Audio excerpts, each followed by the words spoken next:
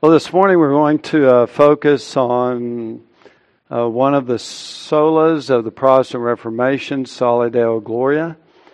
And I don't have just one verse in mind. There are so many that we'll be looking at and considering this morning.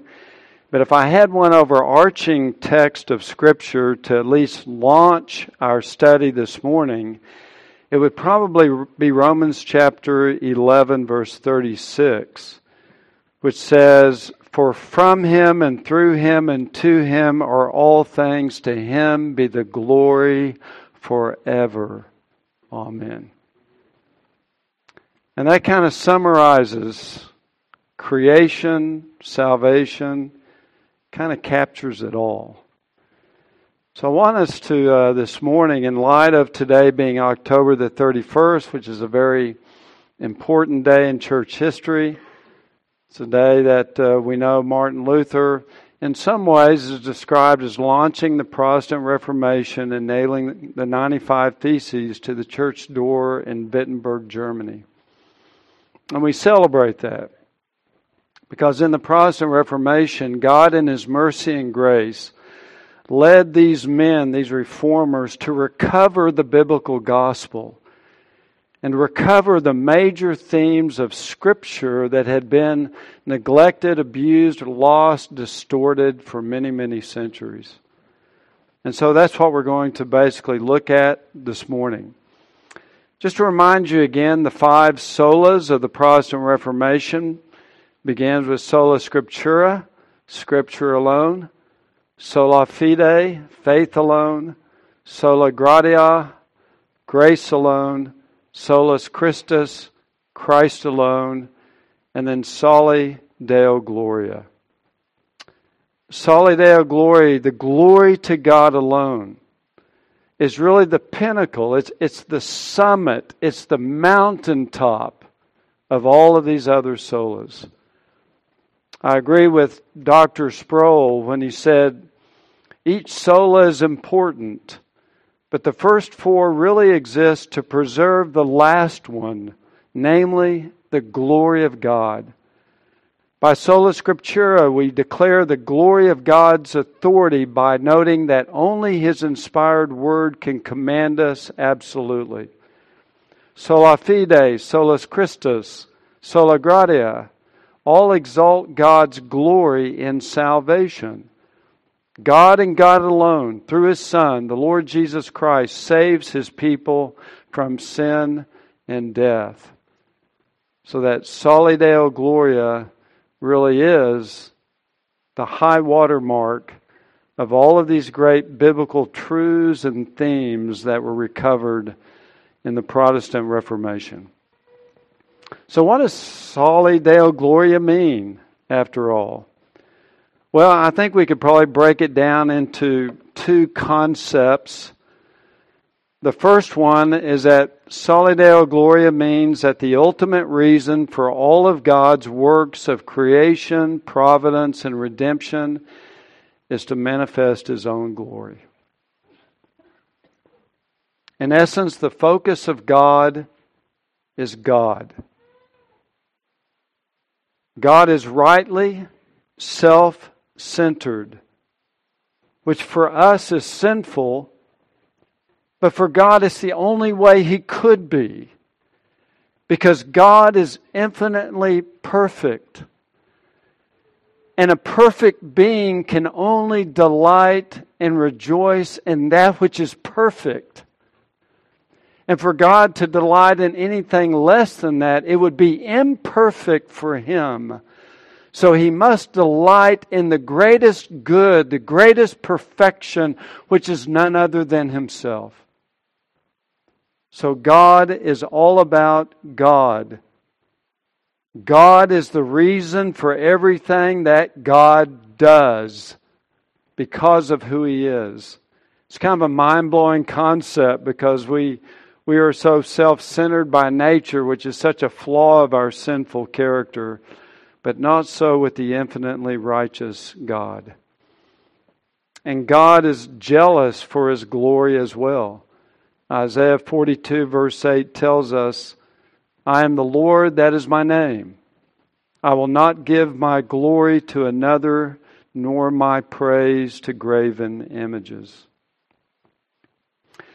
Now, in the context of the Protestant Reformation, the reason why this was so novel, so glorious, to return back to Soli Deo Gloria, was because in the Roman Catholic Church, it was all about the glory of man, the glory of the church, the glory of its leaders. The Pope and the cardinals were adorned like kings.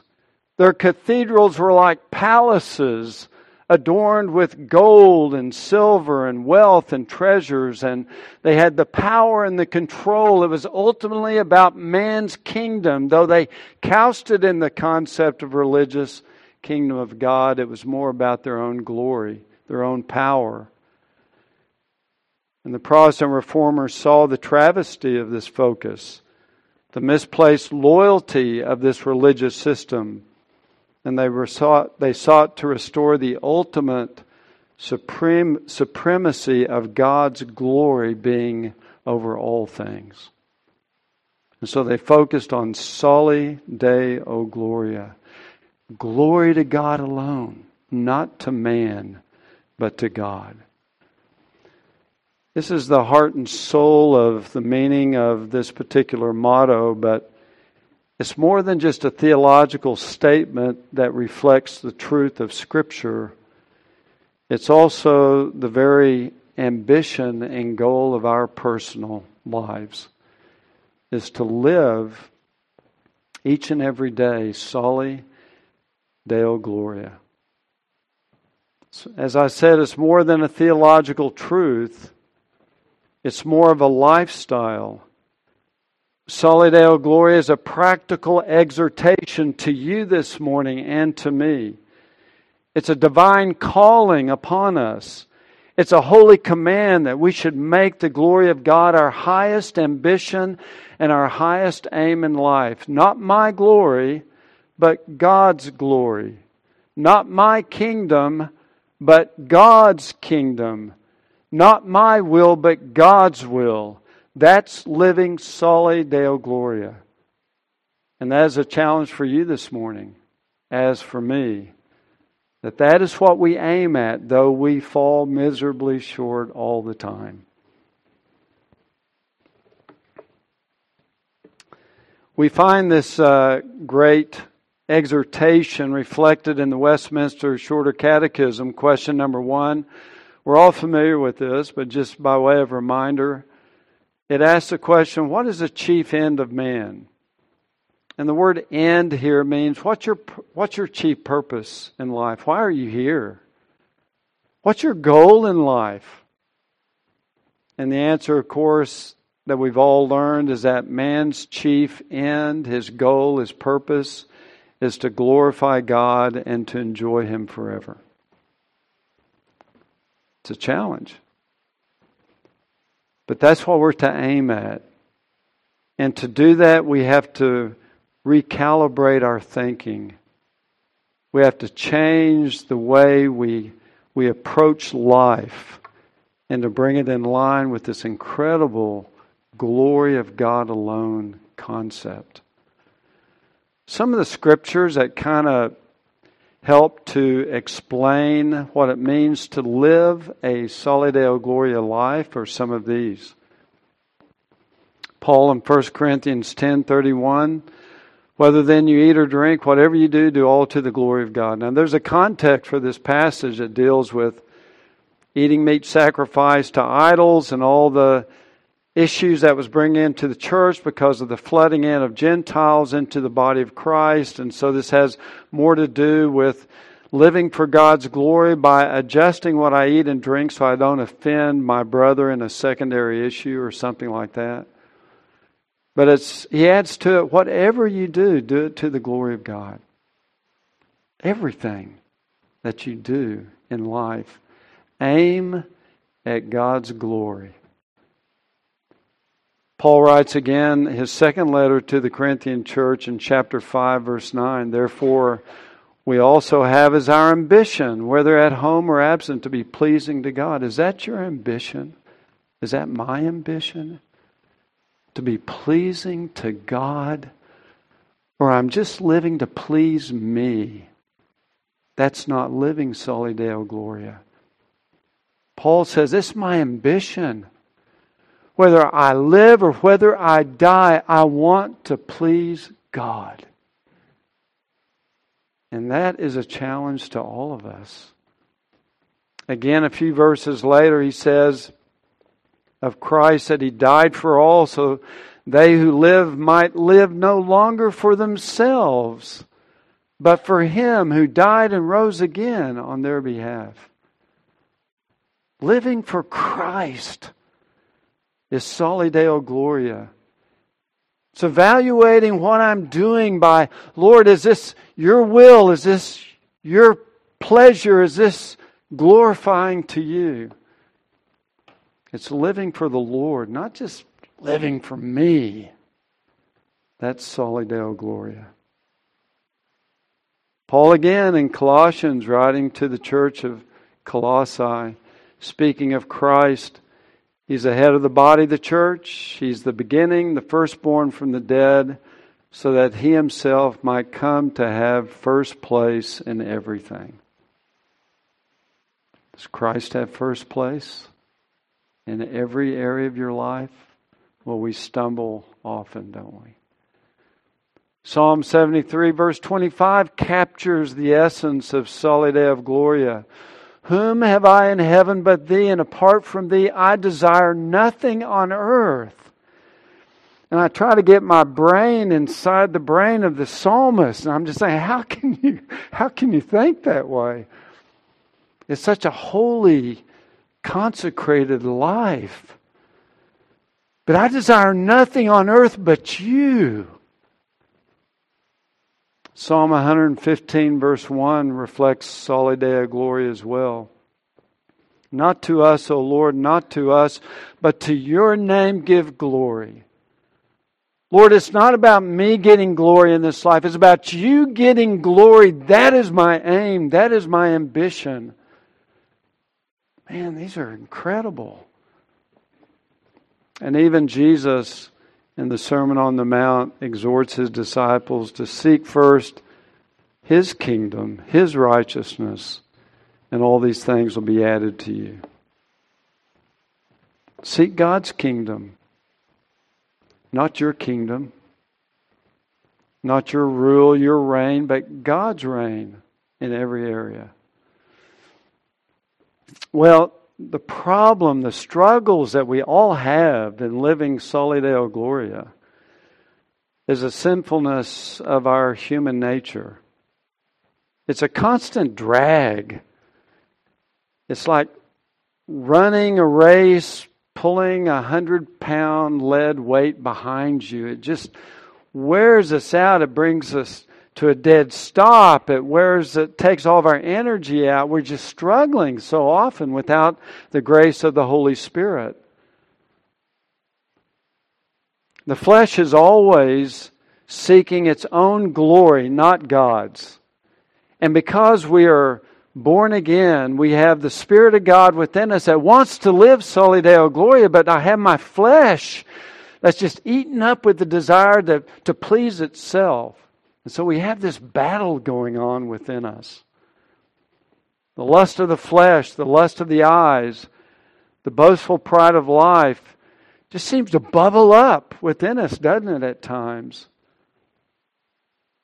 Seems to distract us, to pervert everything we do into a selfish direction so that ultimately I do things because it's what I want or it pleases me or it's for my benefit, rather than thinking of God's glory. We live in a very man-centered culture which penetrates our own lives and our own thinking and our own mind so that we're just surrounded by this. I mean, how many commercials do you see and they're advertising some product, maybe for the ladies or something, and it says, you're worth it or you deserve it or something like that. It just appeals to our self-centeredness so often. Our default position of the flesh is it's all about me. Make me happy. Make me wealthy. Make me prosper. It's all about me. That's the default position of our flesh. The Spirit's position is look to God's glory. Live for Him. That's the only thing that will give meaning and purpose in life. Robert Schuller, back in the last century, was a popular megachurch preacher, international preacher, who spent much of his ministry at Crystal Cathedral in California.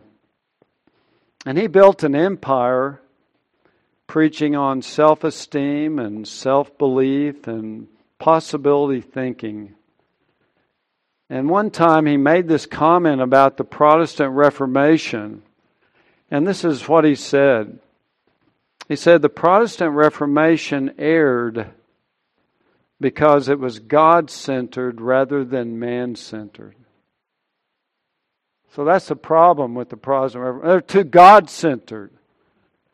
And in his theology, the key to the Christian life was being man-centered, self-centered, seeking after my wants. If there's anything that was more contrary to the Protestant Reformation, is the attitude reflected by this man.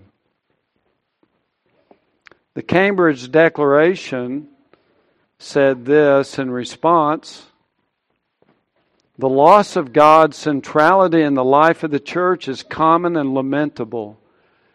It is this loss that allows us to transform worship into entertainment, gospel preaching into marketing, believing into technique, and being good into feeling good about ourselves, and faithfulness into just being successful. That's what losing Soli Deo Gloria is, and how it's corrupted the church in so many ways. The end result is that Christianity has erred because it has become too man-centered. It's all about me. What do I get out of it? We ask. How can I be happy? How can I be fulfilled? How can I be successful? And this is nothing ultimately but self-idolatry. And that's what the flesh is always trying to move us in that direction, is to worship me as my own highest good rather than in God. Calvin nailed it when he spoke of this as an issue that we wrestle with, when he said that by nature our hearts are nothing but idol factories, continually producing one idol after another. And it's only when we walk by the Spirit that we can identify those idols and cast them down and cast them out, rather than giving way to them in our life. It's really all about God and not about us. Let's briefly kind of survey the Scriptures on, again, Soli Deo Gloria, that everything that God does is for God. And let's begin just as we mentioned at the outset, that all creation was made for one reason: to glorify God. So we read these familiar verses in Psalm 19:1, the heavens are telling of the glory of God, and their expanse is declaring the work of His hands. Now when the psalmist wrote this, maybe around 1000 BC, and they looked up in the skies at night, they could count maybe, 8 or 10,000 stars. They had no idea how huge the universe was. So now with the Hubble telescope, being able to study and examine these things, now the scientists tell us that there are probably about 2 trillion galaxies. Not stars, galaxies. 2 trillion. And each galaxy has from 100 to 200 billion, that's a B as in big, 100 to 200 billion stars in it. Now do the math, that's pretty big. And all this empty space in between them, it's incredible. But the heavens are telling of the glory of God. Why did God create so many of them? Because it speaks of His power, His omnipotence, His glory, His majesty, His might. So that all of creation, including our little bitty speck of a planet Earth, was created for the one single purpose of glorifying God. Paul says it in Romans 1. For since the creation of the world, His invisible attributes, His eternal power and divine nature have been clearly seen, being understood through what has been made, so that they are without excuse. So all creation, God created not because He was bored in heaven. Gee, I don't have anything to do. Let's create a universe. No, He's completely self-sustained, self-sufficient. But He did it to put His glory on display. That's why He created the heavens and the earth. The same is true with salvation. Why did He save you? Is it all about you? Is it just to make you happy? No, it's to make Him glorious. And part of the side benefit is our eternal happiness, thank God. But He saved us for His glory. That's why He did it. And there's no greater passage of Scripture that lays that out than Ephesians 1. Starting in verse 4, He chose us in Him before the foundation of the world. Why did God choose sinners to save? To the praise of the glory of His grace. That's why He chose to save sinners. It wasn't just to make us glorious. I mean, we get to share in that as, again, part of the results. But ultimately, it was to put the glory of His grace on display. In verse 7 and following, in Him we have redemption through His blood, the forgiveness of our trespasses. Why? To the praise of His glory. Christ came to redeem you and to save us for the praise of His glory forever. And then we read also at the end of that paragraph that we were sealed in Him with the Holy Spirit of promise, who is given as a pledge of our inheritance to the praise of His glory. So our election, our redemption, our being sealed with the Spirit, which is a pledge of our inheritance, our future glory, is all to the praise of His glory. That's why He did it. The Romans 11 verse that I started out with just kind of sums it all up. For from Him and through Him and to Him are all things. To Him be the glory forever. Amen. Paul had talked about creation. That's from Him and through Him and to Him. God is the source of creation. Creation came about through Him as Christ spoke the cosmos into being and was all created for Him, to His glory, to His majesty. Paul has also talked about redemption in much of the book of Romans, and that's included. From Him and through Him and to Him are all things, even our salvation. The plan of it, Christ accomplishing it, the Holy Spirit working that grace in our hearts. It's all from Him, through Him, to Him. And it summarizes, I think, Soli Deo Gloria in a very majestic and powerful way. It ends with, to Him be the glory forever. That's the goal. Soli Deo Gloria. Glory to God alone. And may that glory be forever, never ending. So within Romans 11:36, we are included in there. We're in the all things. So God has created you because we too are from Him. We are through Him. And you are here today with one purpose to strive after, and that is to be to Him, for His glory. To Him, dedicated to Him, living for Him, committed to Him. We too are here from Him, through Him, and to Him, that He might have the glory forever. So to live Soli Deo Gloria, the greatest challenge that you and I have this morning, because we have the spirit, we have the flesh, we have the battle going on, is we must deliberately and diligently and daily disciple ourselves in Soli Deo Gloria. Deliberately, diligently, and daily disciple ourselves in Soli Deo Gloria. Our thinking, our behavior, our words that come out of our mouth. We need to calibrate our hearts to aim at this highest of all ambitions. Because ultimately, your life is not about you, and neither is mine.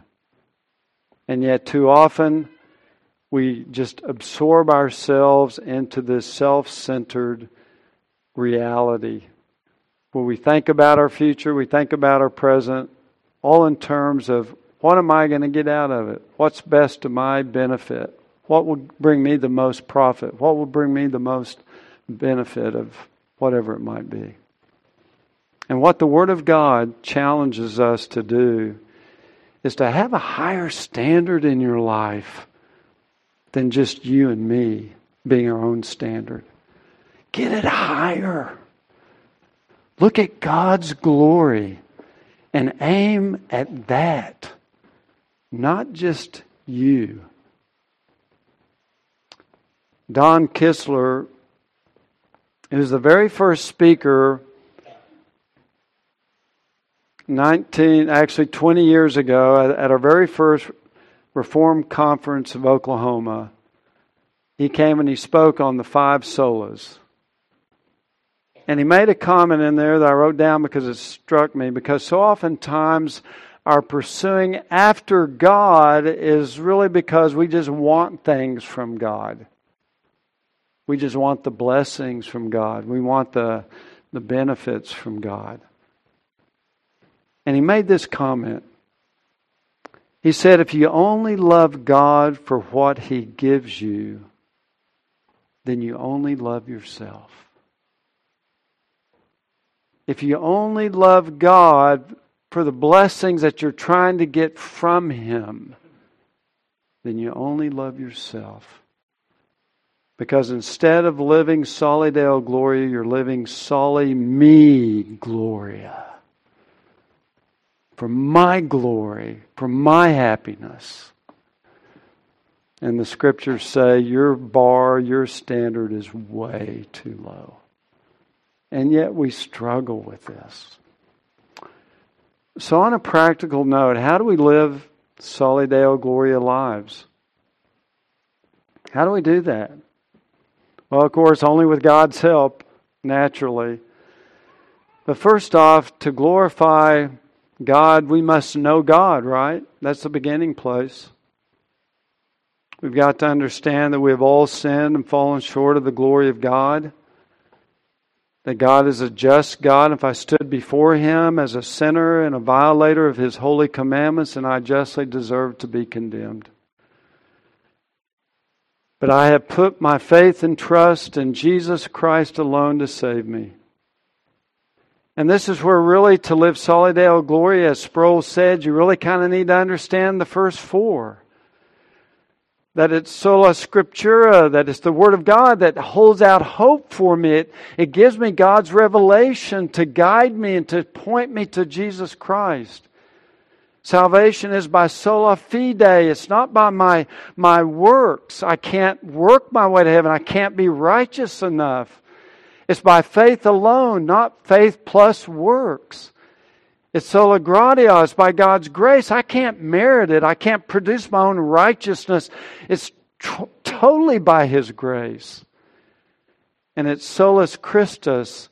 It's only through Christ. Nobody else can save us. Only Jesus Christ, who is the God-man, fully God and fully man, yet without sin, who could die in our place and take our sins and suffer the wrath of God and satisfy God's justice for our sin. So you must know God. And if you don't know God this morning, then you need to understand your condition before a holy God as a sinner. That there is a judgment day coming. And the only way to find forgiveness of your sin is you must flee all self-righteousness, all self-esteem, all self-promotion, that you are a sinner deserving God's judgment, and flee in faith to Jesus Christ. And He's promised He will save you. He will forgive you. Just cast yourself upon the Lord in faith. Come and know the Lord.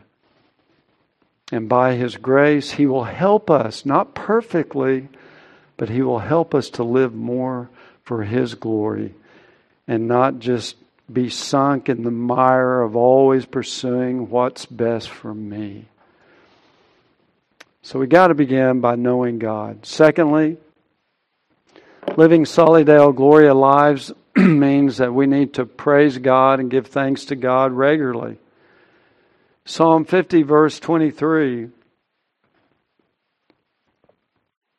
says, "He who offers a sacrifice of thanksgiving honors me."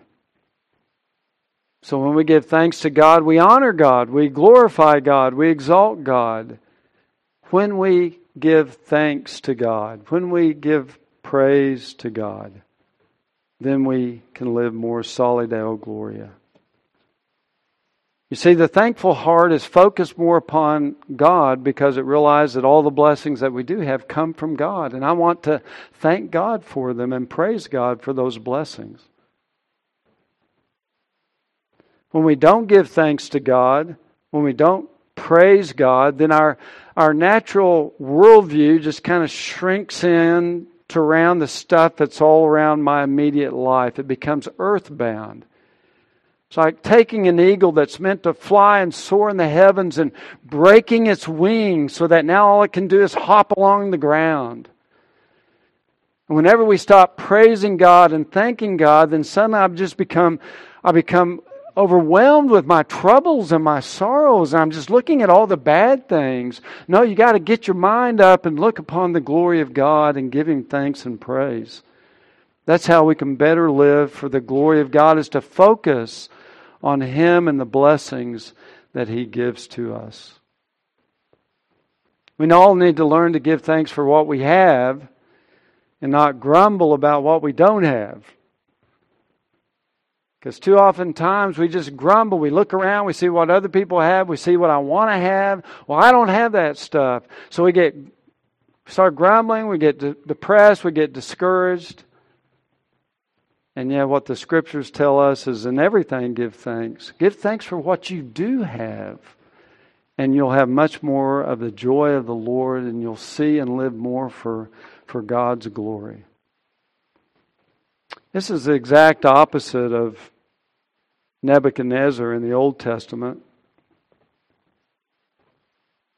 It says in Daniel chapter 4 that the king was walking on the roof of his royal palace, and he reflected and said, "Is this not Babylon the Great, which I myself have built as a royal residence by the might of my power and for the glory of my majesty?" He was completely self-centered. And all of his achievements, he brought all the glory to himself instead of praising God and giving the glory to God. It was all, look at what I've built for my glory, for my majesty.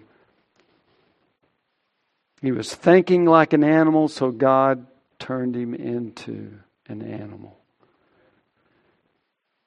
He was driven away from the dwelling of mankind to live with the beasts of the field. He began to eat grass like the cattle.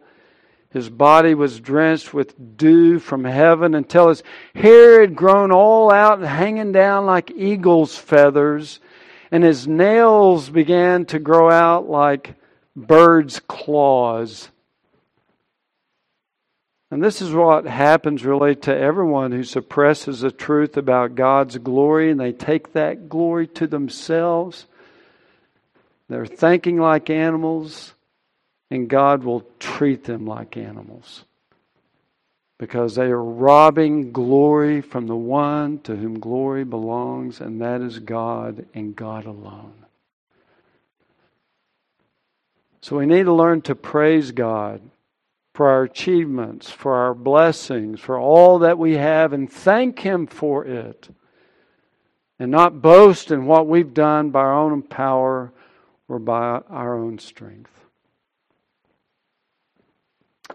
Thirdly, we can live Soli Deo Gloria lives by bearing fruit for God. Jesus said in John 15:8, "My Father is glorified by this." So, want to know how to glorify God? Jesus tells us that you bear much fruit, and so prove to be my disciples. Bear much fruit. That glorifies God. When I'm not bearing fruit, I'm not glorifying God. And Jesus wants us to bear fruit because that brings glory to God. There's all kinds of fruit that we can bear. The Scripture talks about the fruit of the Holy Spirit, the love, joy, peace, patience, kindness, the whole list. You see those in your life? Dealing with your wife or your husband or your children, your co-workers, your neighbors, people you run into. Is that fruit of the Holy Spirit in your life?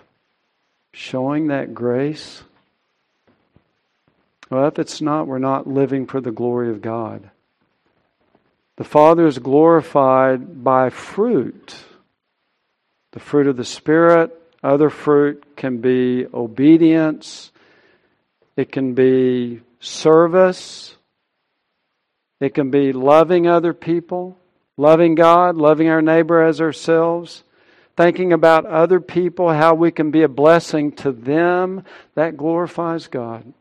It gets us out of our little shell to focus upon the needs of those around us. How can I minister to others? That glorifies God. We want to be a blessing. We want to see God's goodness and God's gospel and God's blessings upon other people. That's bearing fruit for the glory of God. Seeking what's best for others. And finally, we can say we live Soli Deo Gloria lives by seeking His glory in all things. Just in every area of our life. Psalm 115, again, verse 1. Not to us, O Lord, not to us, but to your name give glory. Because of your loving kindness, because of your truth. Whatever you do, do all to the glory of God. It's not, don't give glory to us, Lord. Give glory to your name. That's what we want. And we can seek God's glory in every area of our life. We can seek God's glory when we work, when you get up Monday morning, you go to work. You know, what's our attitude towards the work, the vocation, the job that God has given to us? Oh man, what a pain. I got to get up and go to work today. Or you can have an attitude that reflects the glory of God. That I'm going to give this job that God has given me all that I can. I'm going to do the best that I can to honor Him in all my work, to do the very best job that I can, and to try to glorify Him in what I do. If it's just to get a paycheck, I think your standard is too low in your attitude towards your job. We can glorify God in all things. The way we spend our money, the way we spend our time. We're to seek to bring Soli Deo Gloria into every area of our life. To try to be a blessing to others. To look at your work, even if it's drudgery and even if it's boring. But you know what? You're providing a service that's going to benefit other people.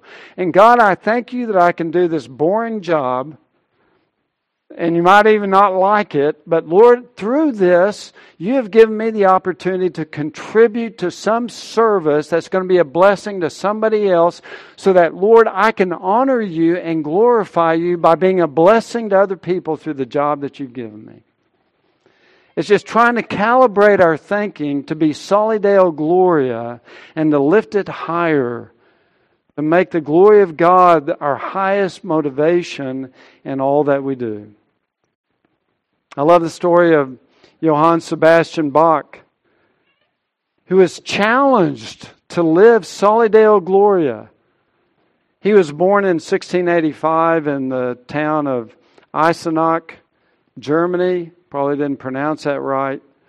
But he was born there, and 150 years earlier, Martin Luther was held up in a castle there in that same town, and he translated the scriptures into German, and he wrote some of the hymns that would later on have such a powerful impact on Bach. And he grew up being influenced by Martin Luther, by the Protestant Reformation. And of course, after Luther was in the castle a few years later, he then wrote The Mighty Fortress is Our God that we sang this morning, that became a battle hymn of the Reformation. But all of this influenced Johann Sebastian Bach. And it was said that had there not been a Luther, there would not have been a Bach. And Bach's work, his music, was an extension of his worship of God. And he made it his own personal commitment to seek the glory of God in everything that he did. Every piece of music that he composed, every time he played the organ or one of the other instruments that he was so skilled in, he sought to do it for the honor and the glory of God. For Bach, his music was basically his pulpit. And particularly through his cantatas, he loved to communicate the great biblical themes of Jesus Christ and salvation. For example, in his cantata number 21, part 1, that the choirs would sing was all about the sorrows and distress of sin in our souls. And then in part 2 of this cantata, he wrote about the joy of salvation brought by Jesus Christ. And then in the final chorus of this cantata, it began with the words, "Worthy is the Lamb that was slain." Because in his mindset, God had given him a gift. And he wanted to use that gift not for his own glory or praise or honor. He wanted to use it for the glory of God. And so on his organ at his home church was inscribed the words Soli Deo Gloria. And at the end of most of his compositions, he would write SDG, Soli Deo Gloria, or he'd write out in longhand, "To God alone be the glory." At the end of his life, he died when he was 65. He was totally blind because of various eye ailments that he had and operations that only made it worse. He died as a blind man. And yet, laying on his bed before he passed into the presence of Christ, he dictated his last composition, which was the choral entitled, "Before thy throne I now appear," because he was focused on leaving this life for the next life. He was a man who lived Soli Deo Gloria. He was a man who can challenge us in our work, in the way we live out our lives in all of its complexity, is to try to be deliberate and diligent and daily in discipling our souls to live Soli Deo Gloria. Our church used to support a missionary in Mexico many years ago. And this dear brother and his wife labored in Mexico doing church planting, preaching the gospel, teaching people about Christ. And he lost his wife to cancer. And years later, after he retired and moved back into the States, he got to know another Christian woman in his church, and he became very interested in her, and he grew to love her, and he wanted to marry her. But there was a problem because she had been divorced. And in his own mind and conscience, he had to work through that before he would ever propose to marry her.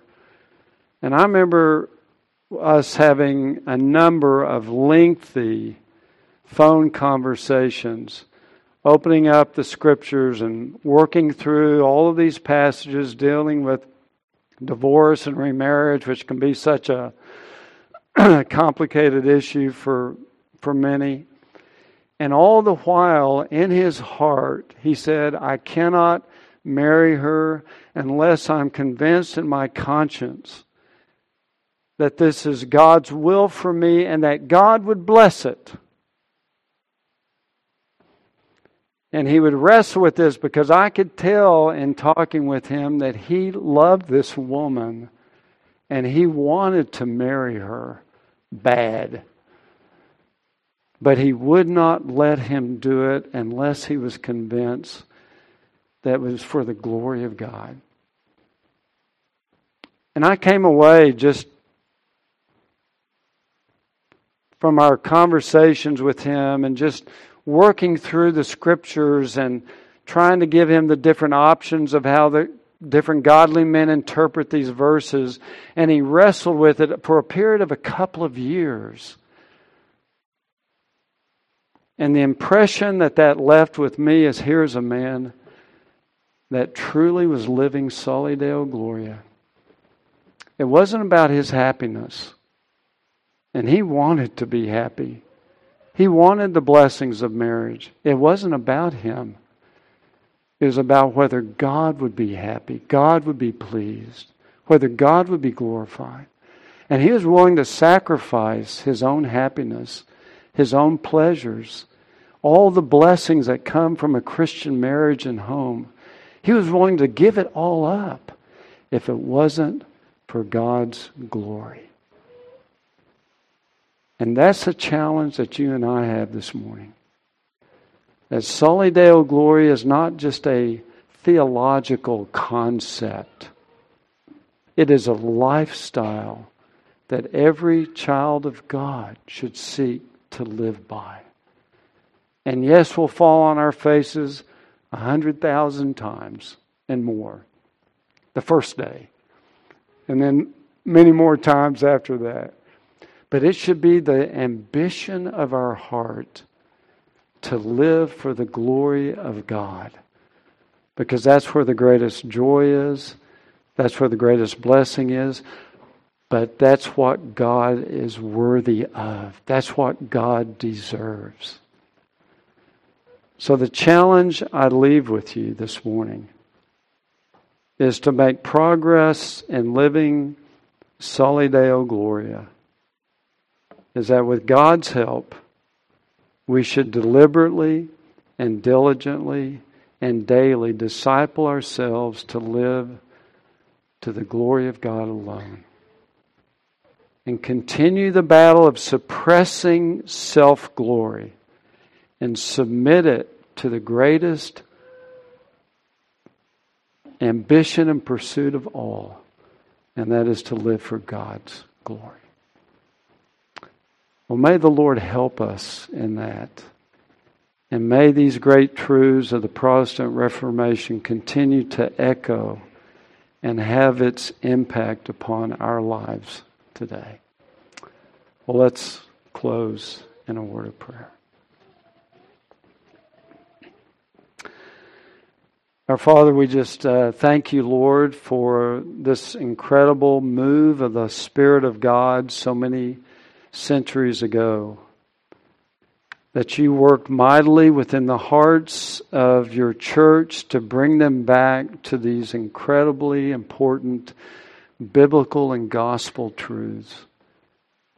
And Lord, it's so easy for all of us to become succumbed and enamored and entrapped by the general self-centeredness of our own day and age. And yet, Father, you have called us to a higher standard. A standard to look beyond ourselves, to focus our eyes upon Jesus, the author and perfecter of our faith. To not just live for ourselves, but to live for Him who died and rose again on our behalf. Oh, Father, help us. Lord, you know how often we stumble and fail. How often we don't live up to this great ambition of the Scriptures. So we call upon you, Lord, today, that you would help us individually to deliberately and diligently and daily disciple our own minds, our souls, our hearts into focusing more on your glory and your kingdom and your will rather than ours. Lord, the spirit is willing, but the flesh is weak. So help us, Lord. For your glory we ask it. Amen.